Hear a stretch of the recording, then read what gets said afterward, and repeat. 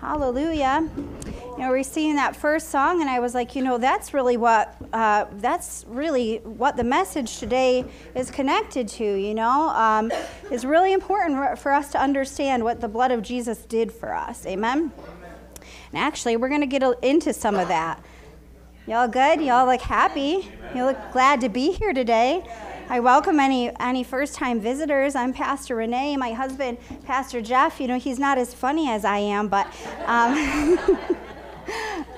he'll be back soon. He's on a missions trip. He was just in Berlin for a couple of days, and now they're heading by train over to Greifswald, which I guess is called Griffin's Forest is the real translation of that. And that's about a city of about 60,000 people in Germany, and so we're excited to see what the Lord is doing over there. He's doing good. First night, they were evacuated due to fire alarms going off. You all don't know this, but there's a real enemy. And not to make everything a spiritual battle. However, it is just too ironic that things seem to all happen at the same time when you're trying to fulfill the plan of God. If you feel like you're under attack, and you've been doing your best to serve God, and this is not part of the message, but if you feel like you're under attack and you've been doing your best to serve God, that's probably because the devil doesn't want you to serve God. Now listen, some things we do ourselves. I'm not going to make everything something that the devil did to you, because that's not true. But I'm saying, so Friday I get out of school. And Reverend Rachel calls me. She's like, there's no power to part of our building. And I was like, oh, that's interesting. So we thought, well, it must be correlated to the air conditioning. So all day she tried to get a hold of those air conditioning people, which, by the way, manufacturer sent the wrong air conditioning unit. They're apparently taking care of it this week. I trust that they will. But so I said, oh no, I will get off the phone. I know who to call, not Ghostbusters.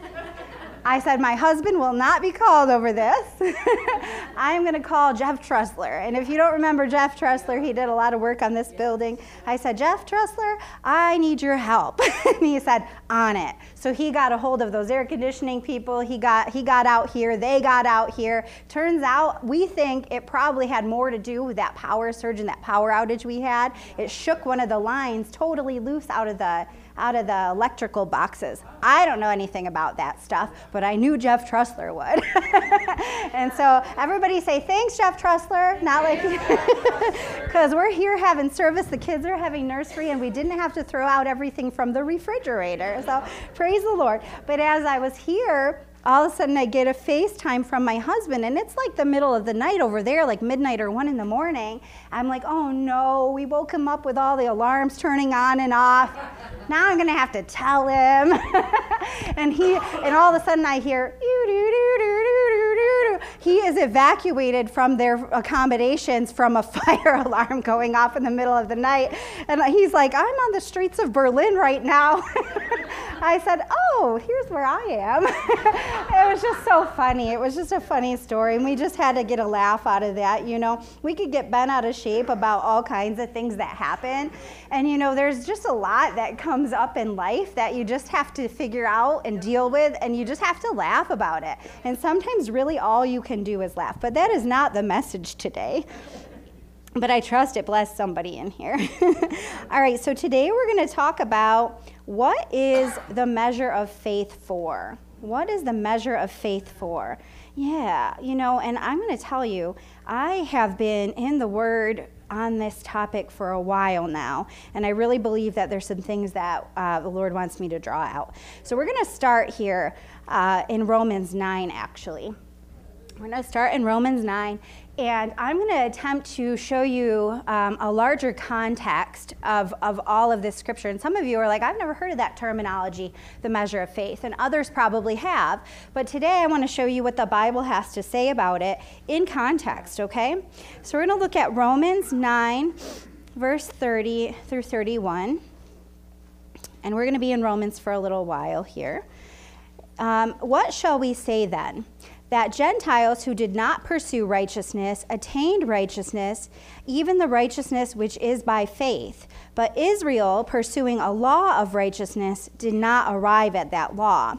So this is what it's talking about here. Israel were the chosen people. They were God's people. They were his holy generation, right? They were the people of God. They knew, they had the word, they knew there was a Messiah, they knew that, but when the Messiah came, they didn't believe.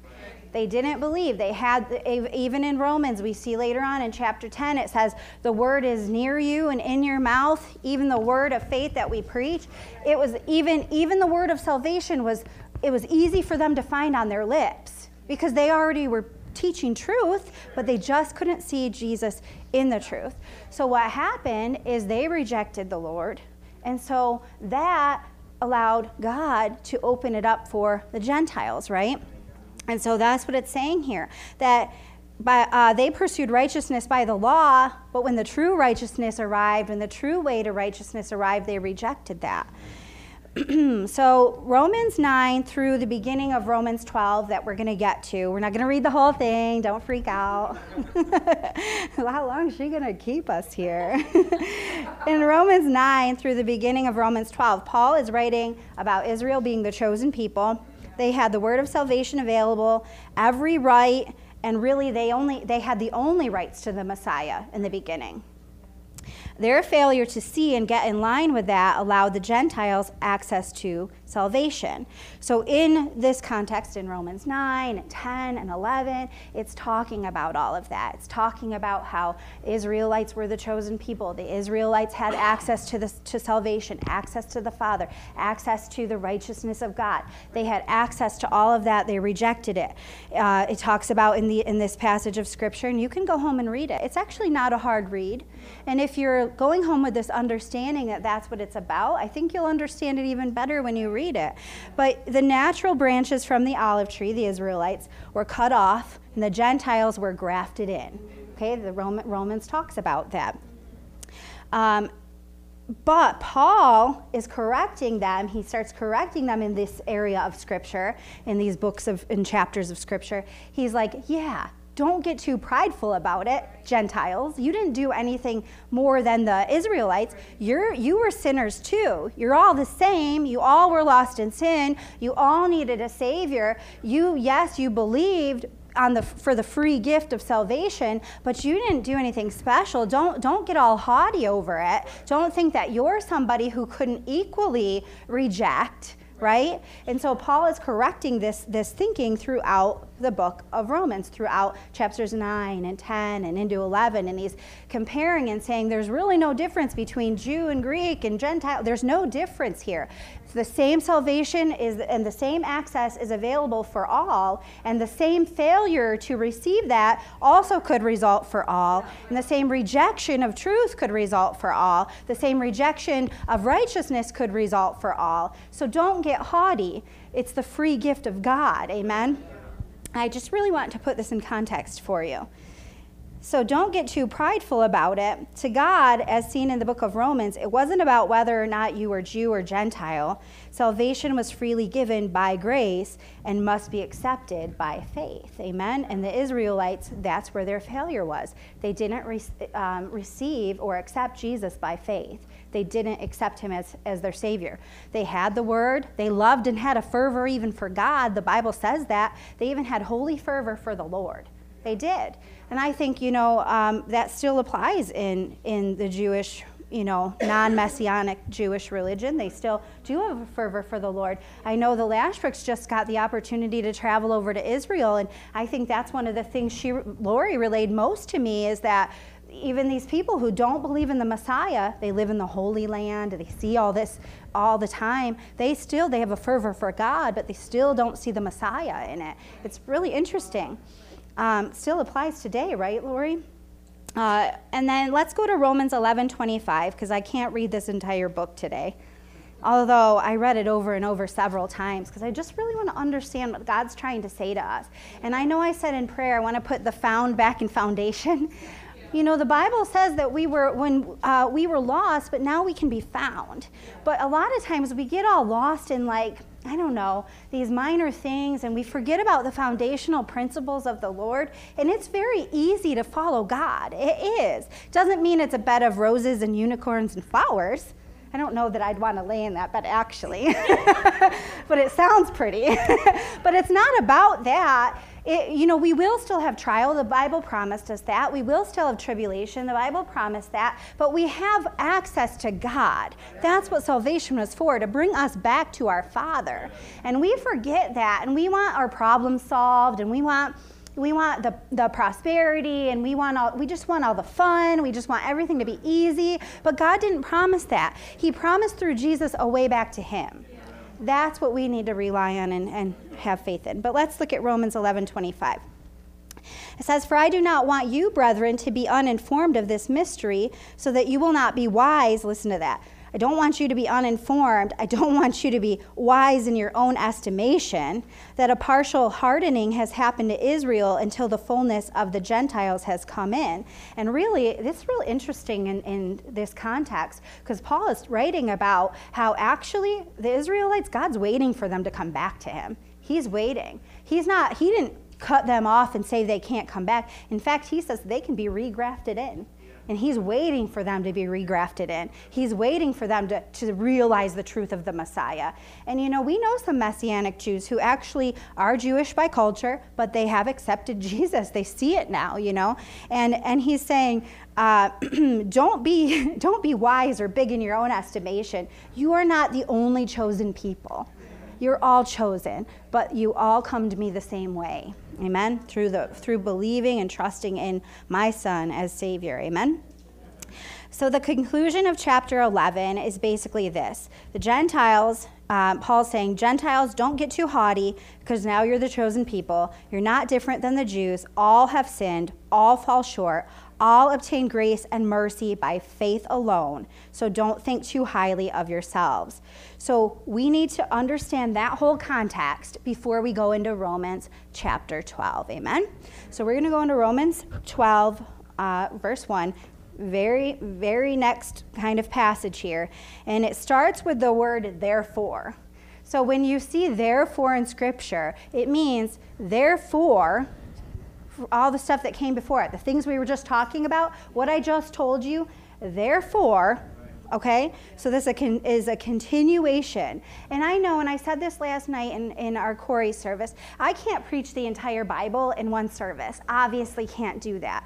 I can't get the entire essence of all of the context in one service. But I'm doing my best to relay the important things that allow us to connect so we understand. Because we could take a scripture, and my husband's been saying this, I don't like one-off scriptures. He's been calling it that. Just taking one scripture, one or two scriptures, reading it, putting it on a doily, putting it on your card, whatever, and then only standing on that. You got to know what it's saying. You got to know what God's intention behind the scripture was. We can't just make up the meaning of scripture. So it says, therefore, so we could say, therefore, since by the failure of the Israelites who would not live according to truth, you have been grafted in as children of God, right? Therefore, since this has happened, you're now grafted in as children of God. I urge you, brethren, by the mercies of God, to present your bodies a living and holy sacrifice. Meaning, you've been grafted in. Remember, I just told you that the Israelites didn't choose to walk according to true righteousness. They thought they could fulfill righteousness by the law. They thought that they could fulfill righteousness their own way, really, we could say. I just told you they couldn't do that it doesn't work that way. Now you've been grafted in. Now your job is to act like it. Your job is to act like you are born again children of God. Amen? Yes, because it wasn't you doing it. It was the mercy of God that allowed you to be grafted in. Amen?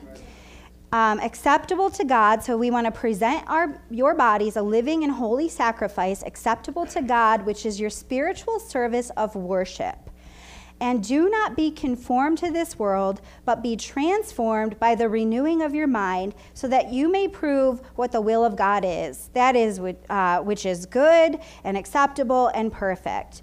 So you prove by your life that you are living your life as a sacrifice, as a gratitude, a thankfulness, a worship. Worship just means we honor, we reverence, we thank, right? So if I want to truly worship God, I live like he intended for me to live. That's what that means. That's my reasonable, some translations say reasonable, that it's my reasonable service to live like God saved me.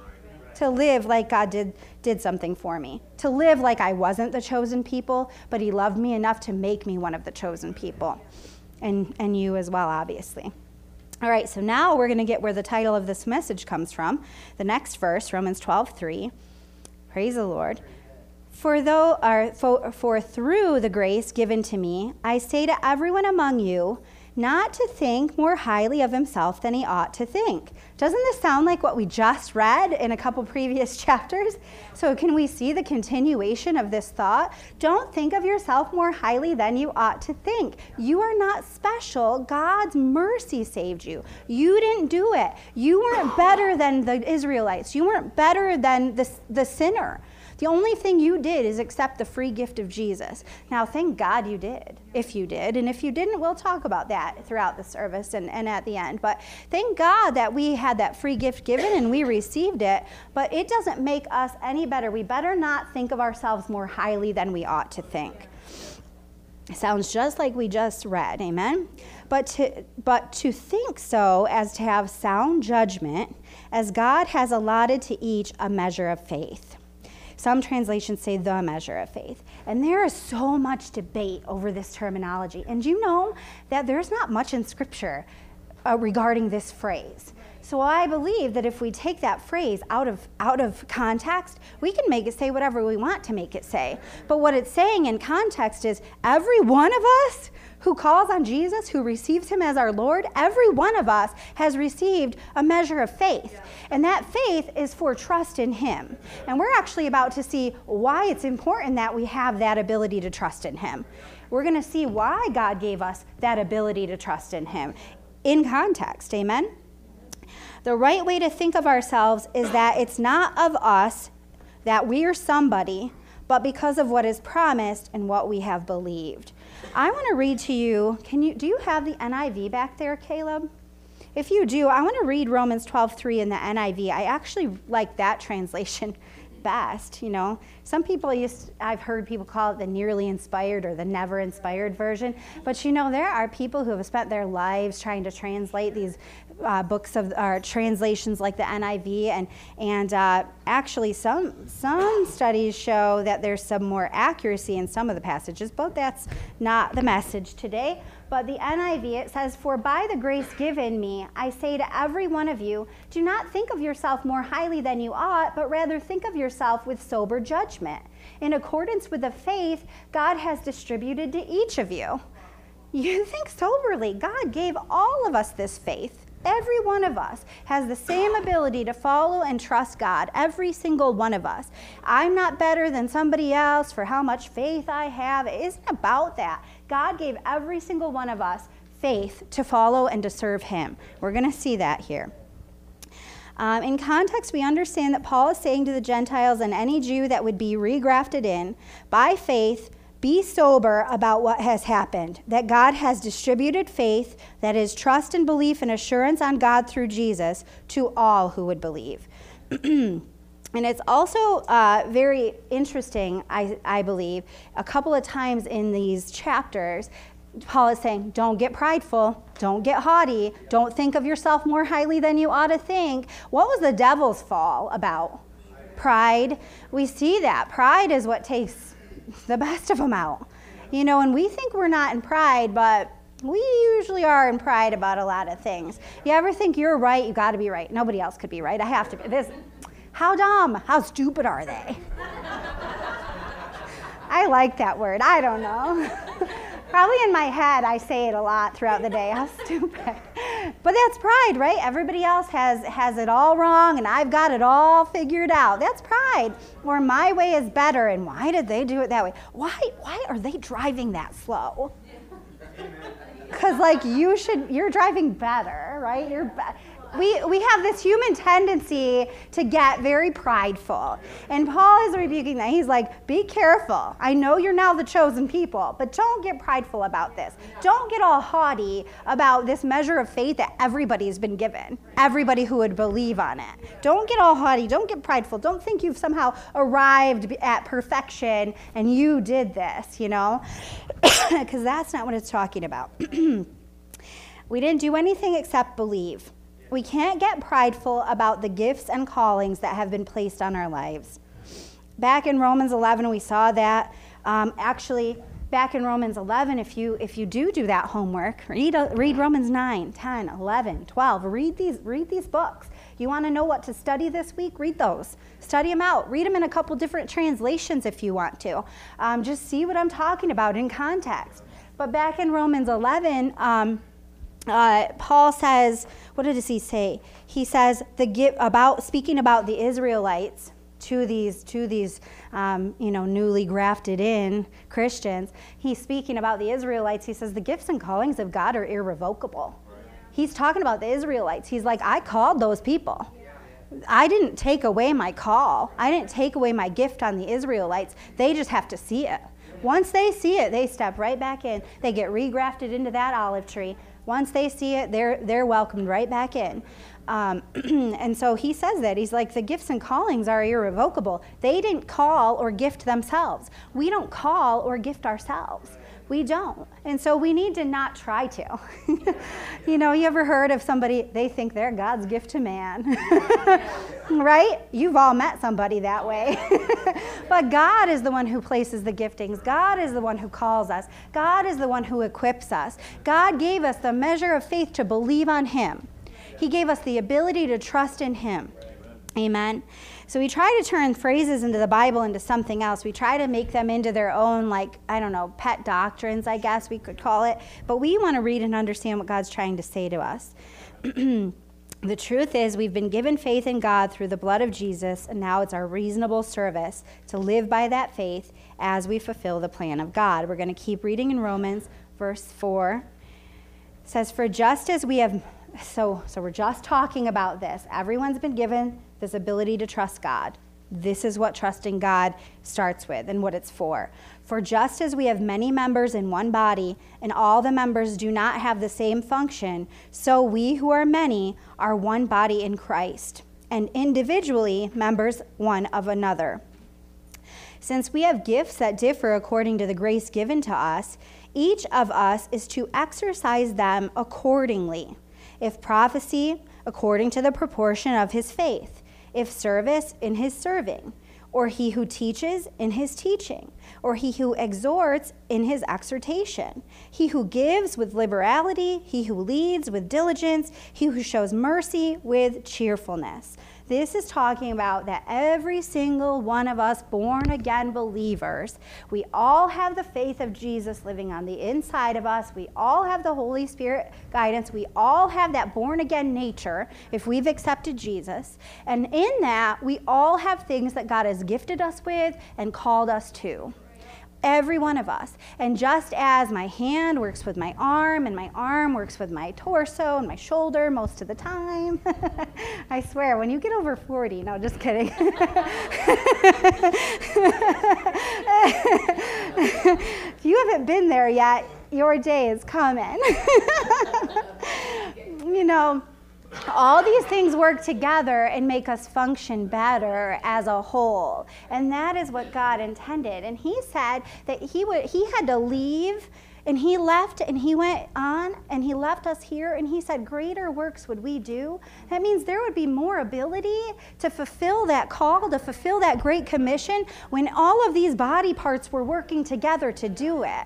Isn't that amazing that God's like, I know I could just take everybody home, I could destroy. God is all powerful. But he chose to use us as vessels and as parts of his body to fulfill his call. That's amazing. But it doesn't make me special or you special. It makes us all in this together. It makes us all useful. It makes us all needed. It makes us where none of us can say and get haughty, look at me, I'm the man of the hour. It's not about that. It's about God has given us this faith that lives on the inside of us so that we could become members of this body, so that we could fulfill his plans. And he goes through and he lists all these different giftings. That's not all the giftings, but that's many. And there are things that each one of us will experience with God, and we need to know that it's not us that does it. So stop trying to make it happen. You know, if we go on, and I don't know if we're going to get there, but if we go on, and there's many scriptures about that, it's like, I want to be the arm. Well, you're the leg. Like, can't you be okay with being the leg? You know? We used to do these things, I don't know, I tell on myself, these weird things that we used to do. We used to try to write our names with our toes. Like we'd hold a pen in our feet. That's your other homework. Go home. I want pictures of your names written with a crayon in your toes. And we used to do that. And you know the feet make really bad hands and really bad writing utensils. They do. But my hand, you know, when it's working properly, it can make something pretty clear, you know. I remember one time I was sitting at my desk. I'm a school teacher, if you didn't know, and I was sitting at my desk, and I don't know, I like to sit crisscross applesauce in my chair. That's just how I sit. If you walk in, I'm probably sitting there, probably with my shoes off when it's my prep period, and, you know, I don't know, it's just, I'm telling myself. And one day, I get up after doing all this, like, grading and computer work, and my legs did not work. They fell. I literally fell at my desk, and I just looked up and laughed like, I'm so glad nobody was in here for that. But now I tell everybody about it, so I don't know. But I was like, man, I wish my legs weren't asleep. I wish that I didn't just fall right now, you know. And really, that's how we all want things to be. We want things working properly. And so instead of competing with each other or getting prideful about what God's called us to, why don't we just be excited about what God wants to use us all for? And stop trying to be the arm or stop trying to be the leg and stop thinking that you don't have to be anything. Because even when your pinky is broken, your whole body suffers. So even if you think your role with God seems small compared to other people's, you still need to function. You still want to be doing the part that God's called you to do. Well, praise the Lord. The measure of faith is for us to fulfill the plan of God. Our part in the body, our gifting that he called us to. And there could be multiple things that each people are gifted with. Let's read, I want to read in the Bible Knowledge Commentary, I want to read what it says about Romans 12:3-5 here. It says, a believer's consecration to God and his transformed lifestyle is demonstrated in his exercising his spiritual gifts in the body of Christ. As an apostle of Christ, Paul warned his readers individually, saying, every one of you, do not think of yourself more highly than you ought. An inflated view of oneself is out of place in the Christian life. I'm going to read that again. An inflated view of oneself is out of place in the Christian life. Then Paul encouraged them, but rather think of yourself with sober judgment, sound thinking, in accordance with the measure of faith God has given you. God has given each believer some faith by which to serve him. By his involved wordplay on various forms of the verb to think, Paul emphasized that human pride is wrong, partly because all natural abilities and spiritual gifts are from God. As a result, every Christian should have a proper sense of humility. We don't like that word, but that's a godly word. Christ was humble. The Apostle Paul was humble. Every Christian should have a proper sense of humility and an awareness of his need to be involved with other members of Christ's body. That's why it's important that we come together. That's why it's important that we know each other, that we partake of learning and growing together. That's why when we have prayer, if you can make it as a group and we can pray together, it's a blessing. Amen? Let's see. As Paul explained, a parallelism exists between a believer's physical body, which has parts with differing functions, and the community of believers in Christ as a spiritual body. The point is that each member functions to serve the body, not the body to serve the members. The diversity of the many accompanies the unity of the body. Therefore, it is important to think soundly about oneself and to evaluate properly God's gifts and their uses. Praise the Lord. Doesn't matter what the call is, it matters that we fulfill it. That's what we need to remember. It doesn't matter which body part you're called to, but it matters in the sense that you need to know, and like up here, like I can't direct you all to know what God has for you. And knowing God takes your effort. I'm going to say that again. You knowing God requires your effort. If you want to get to know somebody, you have to spend time with them.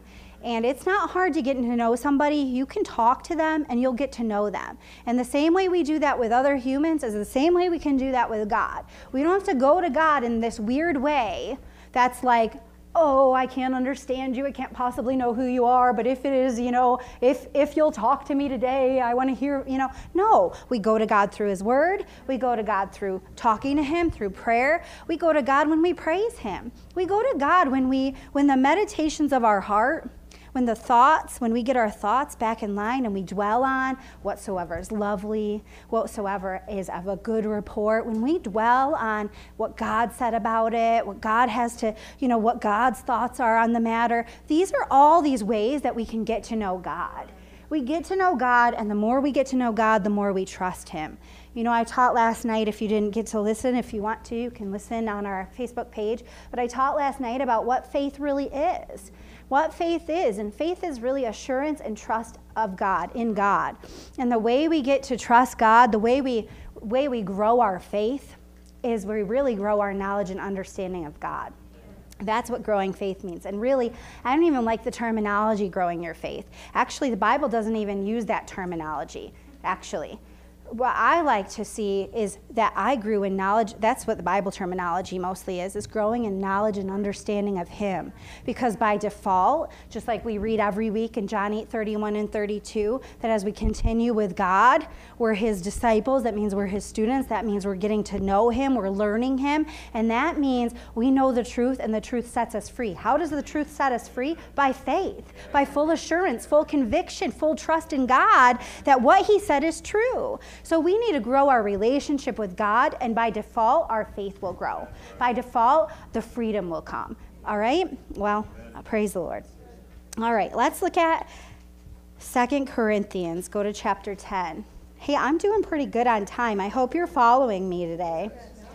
Hope that you are following me. All right, so 2 Corinthians chapter 10.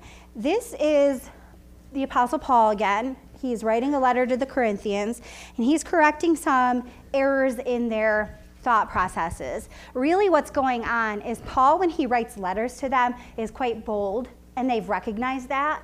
And he's bold because he has to be, because he's correcting things. And they perceive that in his letters, he's bold. It's kind of like you get at, those social media people, those trolls who will get on there and they'll say whatever they want online. But if they're to your face, they won't say anything at all. That's what they thought Paul was doing. But really what Paul was doing is he was coming to them in humility. So when he came before them, he came in humility. When he had to be bold, he was bold. But they thought that was wishy-washy.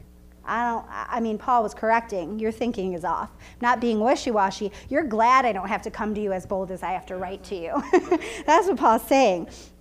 But we're in here. So 2 Corinthians 10 through 12. It says, "For they say his letters are weighty and strong, but his personal presence is unimpressive and his speech contemptible. Let such a person consider this, that what we are in word by letters when absent, such persons we are also indeed when present. For we are not bold to class or compare ourselves with some of those who commend themselves, but when they measure themselves by themselves and compare themselves with themselves, they are without understanding." What's happening here is they're like the other religious people. They're bold in person. They speak with confidence. And Paul's like, yeah, they compare themselves to themselves, and then when they do that, they think they're doing all right. They weigh and they measure themselves by themselves. Well, we know those kind of people, right? Paul's like, I don't measure myself according to myself. I measure myself according to God's standard. If I'm doing what God's called me to do, which is humility, which is coming to you humble, when I do that, that pleases God. That's a greater standard of measurement than I'm measuring myself by myself in my old own boldness. Man, there's a lot of real life illustrations that go right along with this. People getting on Facebook and saying, you shouldn't do this and you shouldn't do that, and I'm a Christian by golly, and this is the way Christians live, and how dare you live. What are you doing? Humility is godly. Godliness is humble, right? Well, anyway. So here's that word measure. Paul is saying these outwardly bold Judaizers estimate themselves only comparing themselves or using themselves as a measurement for success. They fail to understand truth and that they must measure themselves by God's standard. So we're going to keep reading in verse 13, 2 Corinthians 10:13. But we will not boast beyond our measure, but within the measure of the sphere which God apportioned to us as a measure, to reach even as far as you. So Paul's like, I'm not trying to be anybody other than what God has called me to be. I'm not trying to fulfill or walk in anybody else's shoes. I'm trying to fulfill I'm trying to influence and reach that sphere of influence, that measure, that standard, that stretch, we could say, of what God has called me to. And he's even letting me come to you. I think it's a little bit facetious. I don't know. Maybe I'm wrong. But he's like, even God let me come as far as you guys. And look at what you're doing. No. Anyway, for we are not overextending ourselves. I love this here. For we are not overextending ourselves as if we did not reach to you, for we were the first to come even as far as you in the gospel of Christ. Not boasting beyond our measure, that is, in other men's labors, but with the hope that as your faith grows, we will be, within our sphere, enlarged even more by you, so as to preach the gospel even to the regions beyond you, and not to boast in what has been accomplished in the sphere of another. I really love that. I think that really ties into what we're saying, that just because you're not called to it doesn't mean it's not important, or just because it's important doesn't mean you have to be the one to do it. God's going to use different people for different spheres, for different realms of influence. He's going to give people different measures or different reaches of what he wants them to do. Amen?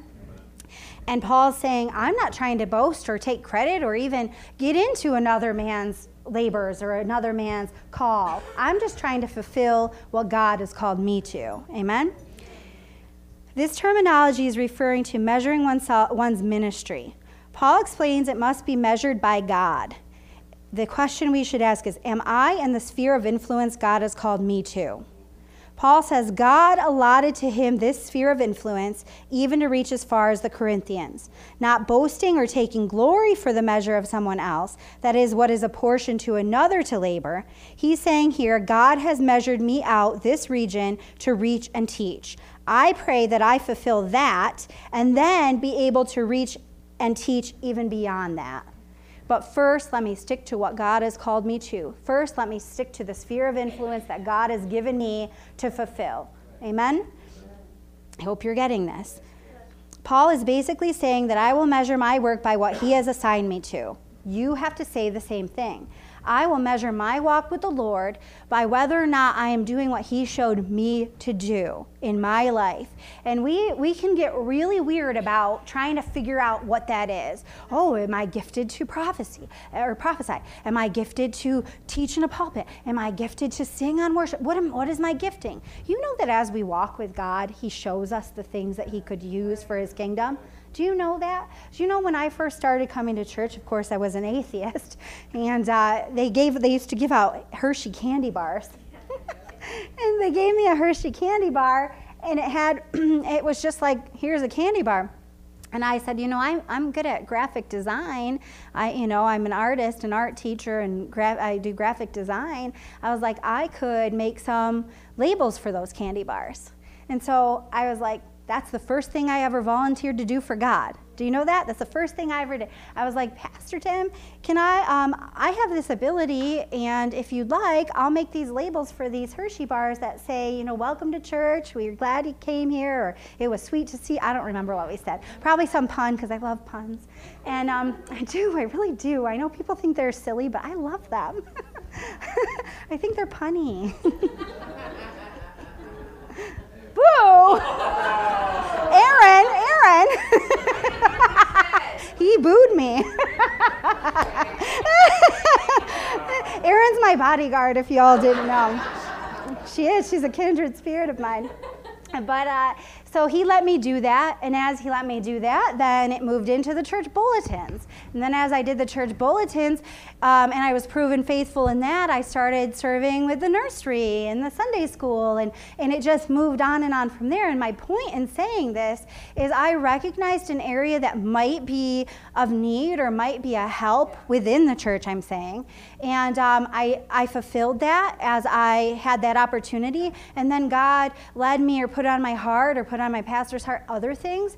But you know, that's just the Christian walk within the local church. And I think a lot of Christians, I know a lot of Christians keep their Christian walk in these four walls. And our Christian walk is meant to be out there. Yes, we all have a part to play within this local body, as far as there's things that we can all do to keep this place up and running, you know. But there's also things for us to do in the community, whether it's at our jobs, talking to our coworkers, whether it is when we're at, you know, Walmart and we see somebody in need of groceries and we handle that for them, or you know, we've got people that have different things on their hearts in here that they do for the Lord, you know, that aren't something that we told them they have to go do or that we set up for them. It was on their heart. They did it. They made it possible. And, you know, this is what happens is I feel like somebody said Christians are like manure. I don't know who said this, but it was good. Christians are like manure. When you spread it out, it's really good. It grows a lot of stuff. It's a good fertilizer. But when you pile it all together, all it does is stink. That's not your excuse to skip church, because church is not meant for us to just be piled, stacked up manure. Church is meant for us to grow and to learn so that we can then take that equipment out into the world. And so our job is to spend enough time with God, to talk to God, to learn about God, to get to know Him enough that we have faith to fulfill anything He's called us to fulfill. And what I mean by that is we trust Him and are assured that if He's called us to it, He will make us able to do it. That's what we need to get to. That's the point we need to get to. We don't have to be someone else and fulfill someone else's ministry. We just have to be faithful in the sphere of influence or the call that we've been allotted. Amen? All right, we're going to look at Ephesians 4, chapter 4, verse 11. I saw, my husband is watching service, I think, right now.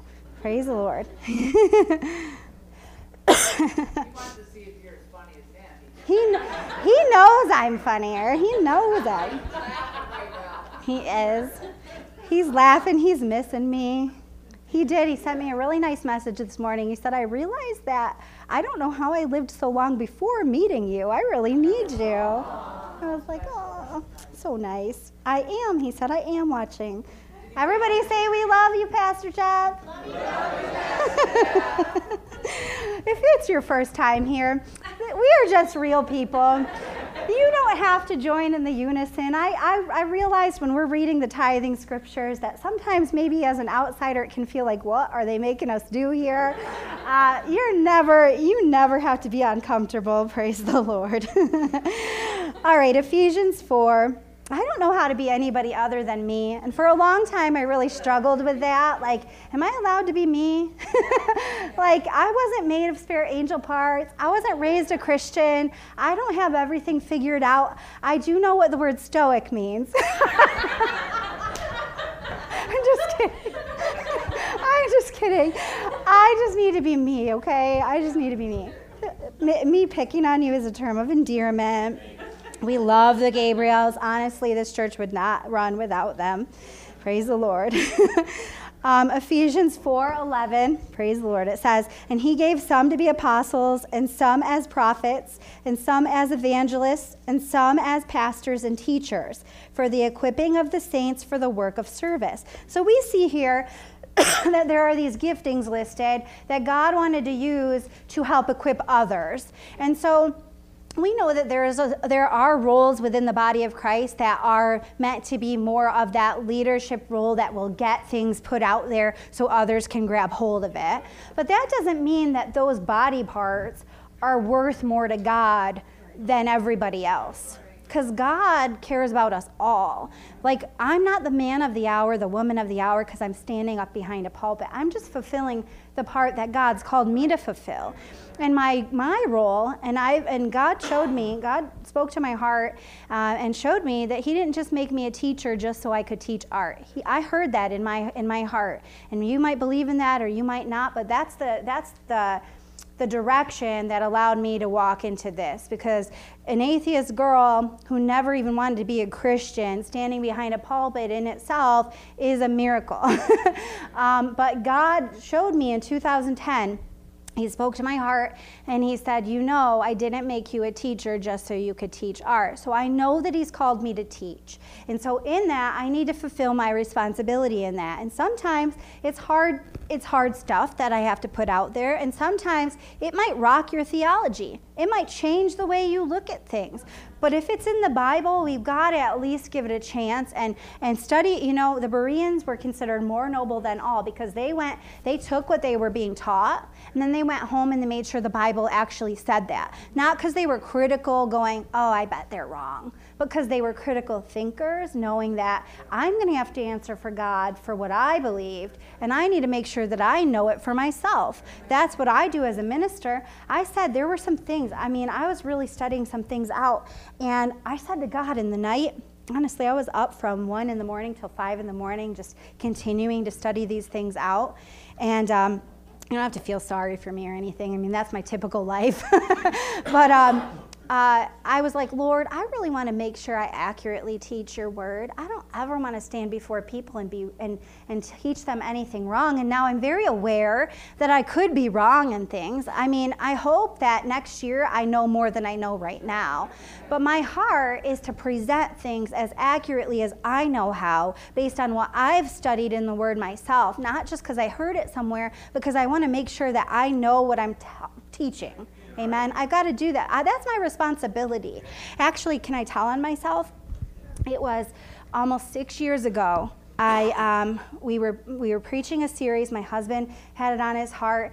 There was a topic within the series that my husband asked me to teach on. And when I went to the Word with things that I had heard before and my understanding based on what I had heard in other messages and things like that, or read in books, I went to the Word and I didn't see it the same way. I didn't. And I was like, oh no, how do I teach this? And I had this moral dilemma as a pastor, this moral dilemma of, how do I teach this? Am I going to teach it just the way I was shown, or do I see it that way when I study to show myself approved? And I taught it the way I was told, and I parroted the messages I had been taught, but I didn't really understand it fully. And after that, I said no more. I felt like dirt. I did. I just felt horrible.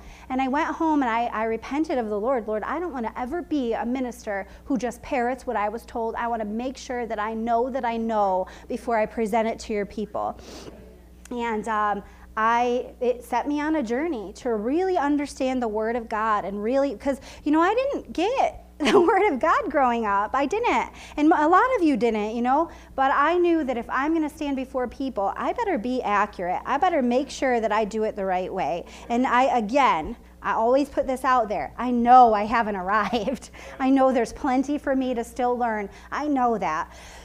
But when I come to you, my heart is to come to you accurately. I know that's my husband's heart as well.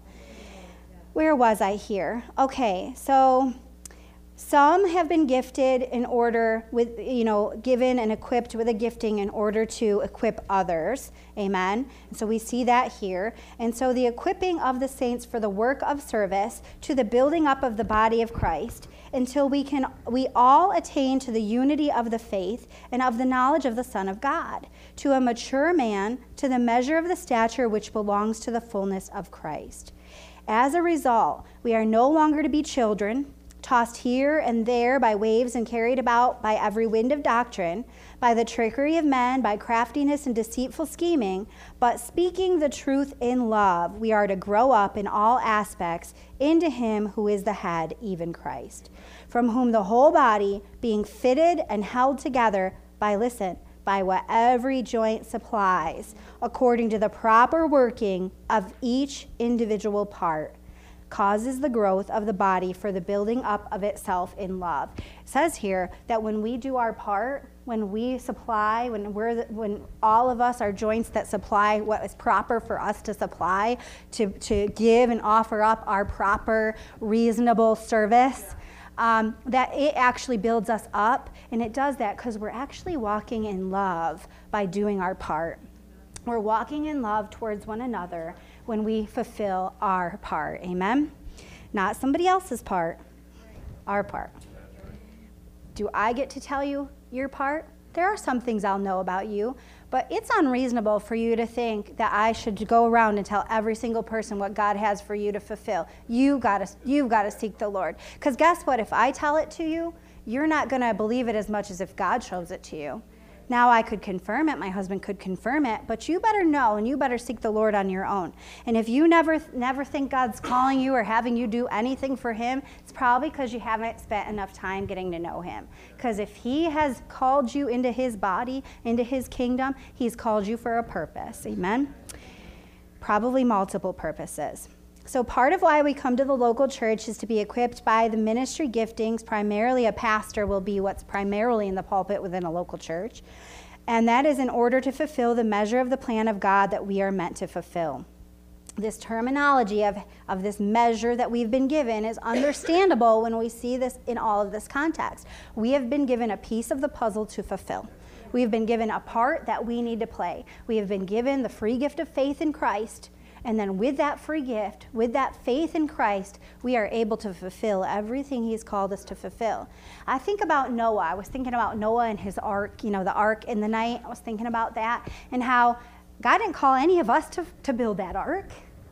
So if we try to go outside right now and build an ark in the Mayville Lakeside Park right now, that would be foolish. That would be a waste of our time, a waste of resources. That would probably make a mockery of the kingdom of God. Like, that crazy person up in Mayville is building another ark. Like, what are they doing? But Noah was called to do that, and he had to trust God in that. He had to have faith enough to fulfill that sphere that God had called him to fulfill, right? So he fulfilled that.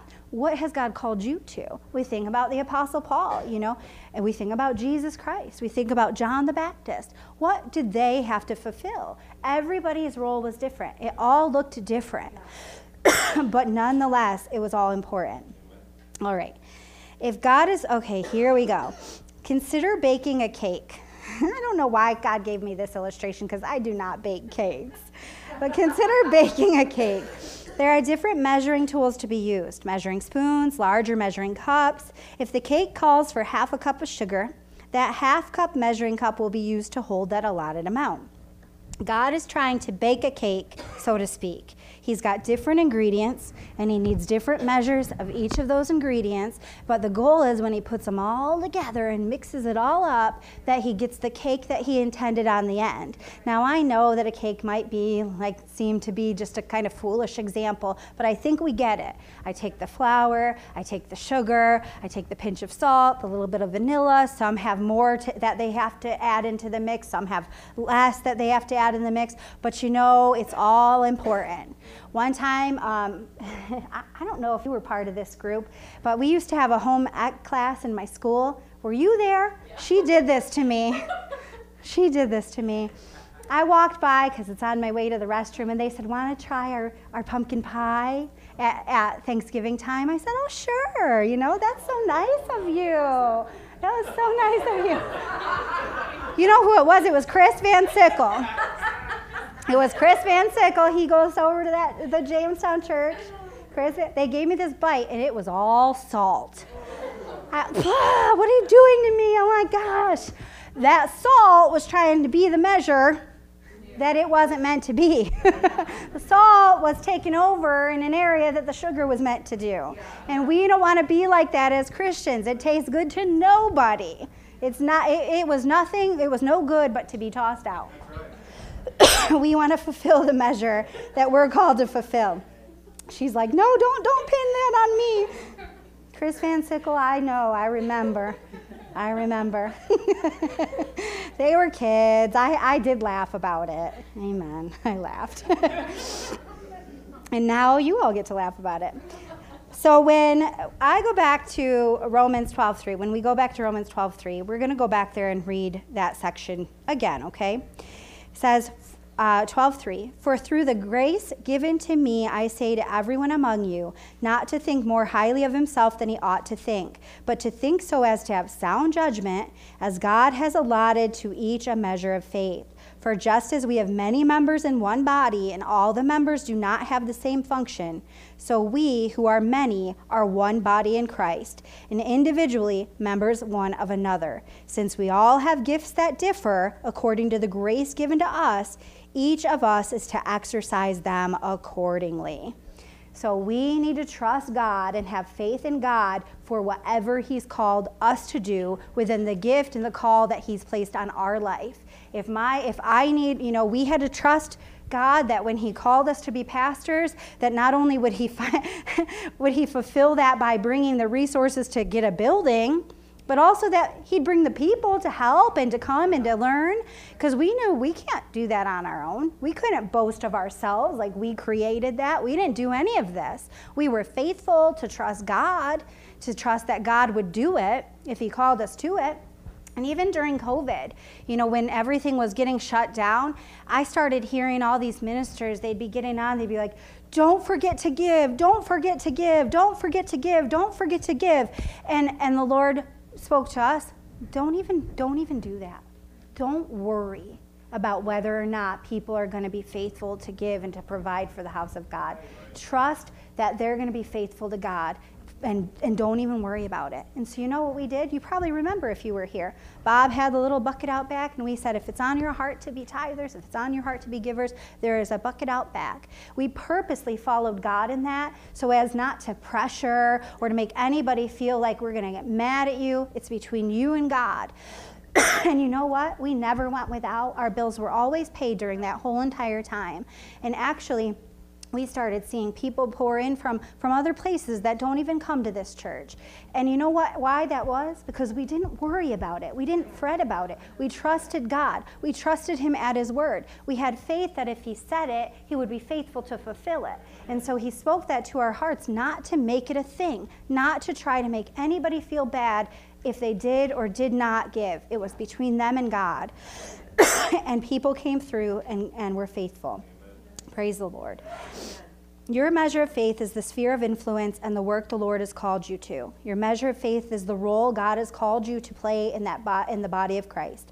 Your measure of faith is your function, not the work you've called you to, not the role you wanted, not the function you deemed necessary, but what measure did God call you to fulfill? We're going to look at Romans 11:13, so just go back a chapter. Romans 11, I hope you're getting something out of this. I promise I'm getting close to the end here. I really am not going to keep you for 4 hours. The new people said, oh gosh, thank God. No, just kidding. All right. It says in Romans 11:13 through 14, I think this is important though. But I am speaking to you, this is Paul again, of course. We were in this is what we've been in.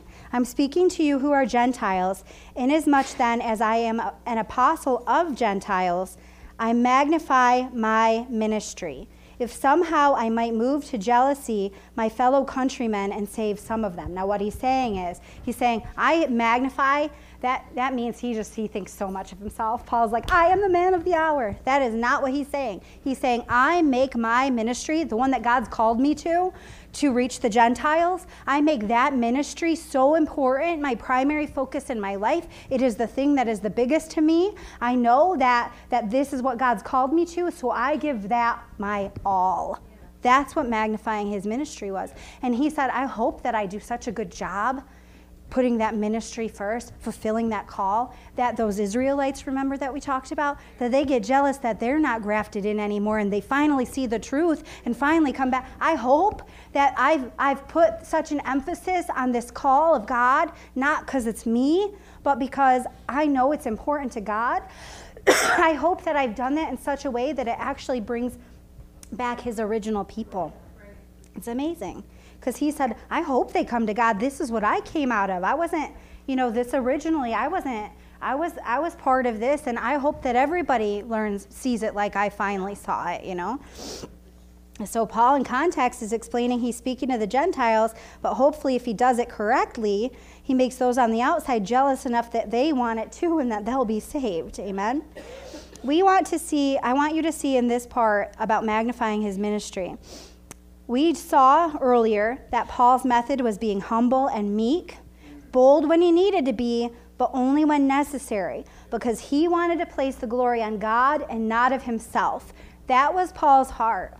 And that was Jesus' heart, by the way, that he wanted the emphasis and the glory to go to the Father. Paul said, I'm going to be meek, I'm going to be humble, I'll be bold if I have to be, I'll speak the truth in love, but my heart is, when you look at me, the glory goes to God. And that's what our heart should be as well. Whatever God's called me to, when you look at me fulfilling that call, do not think, oh, wow, she's awesome. No, think God is so good. God is so good to teach us his word. God is so good to give us his word. Not Pastor Renee did a good job. None of that. I don't even care about that. Well, I do. I care that I do a good job for God. But I don't care that I do a good job to impress anybody. And that's why I have to speak the truth in love. Amen?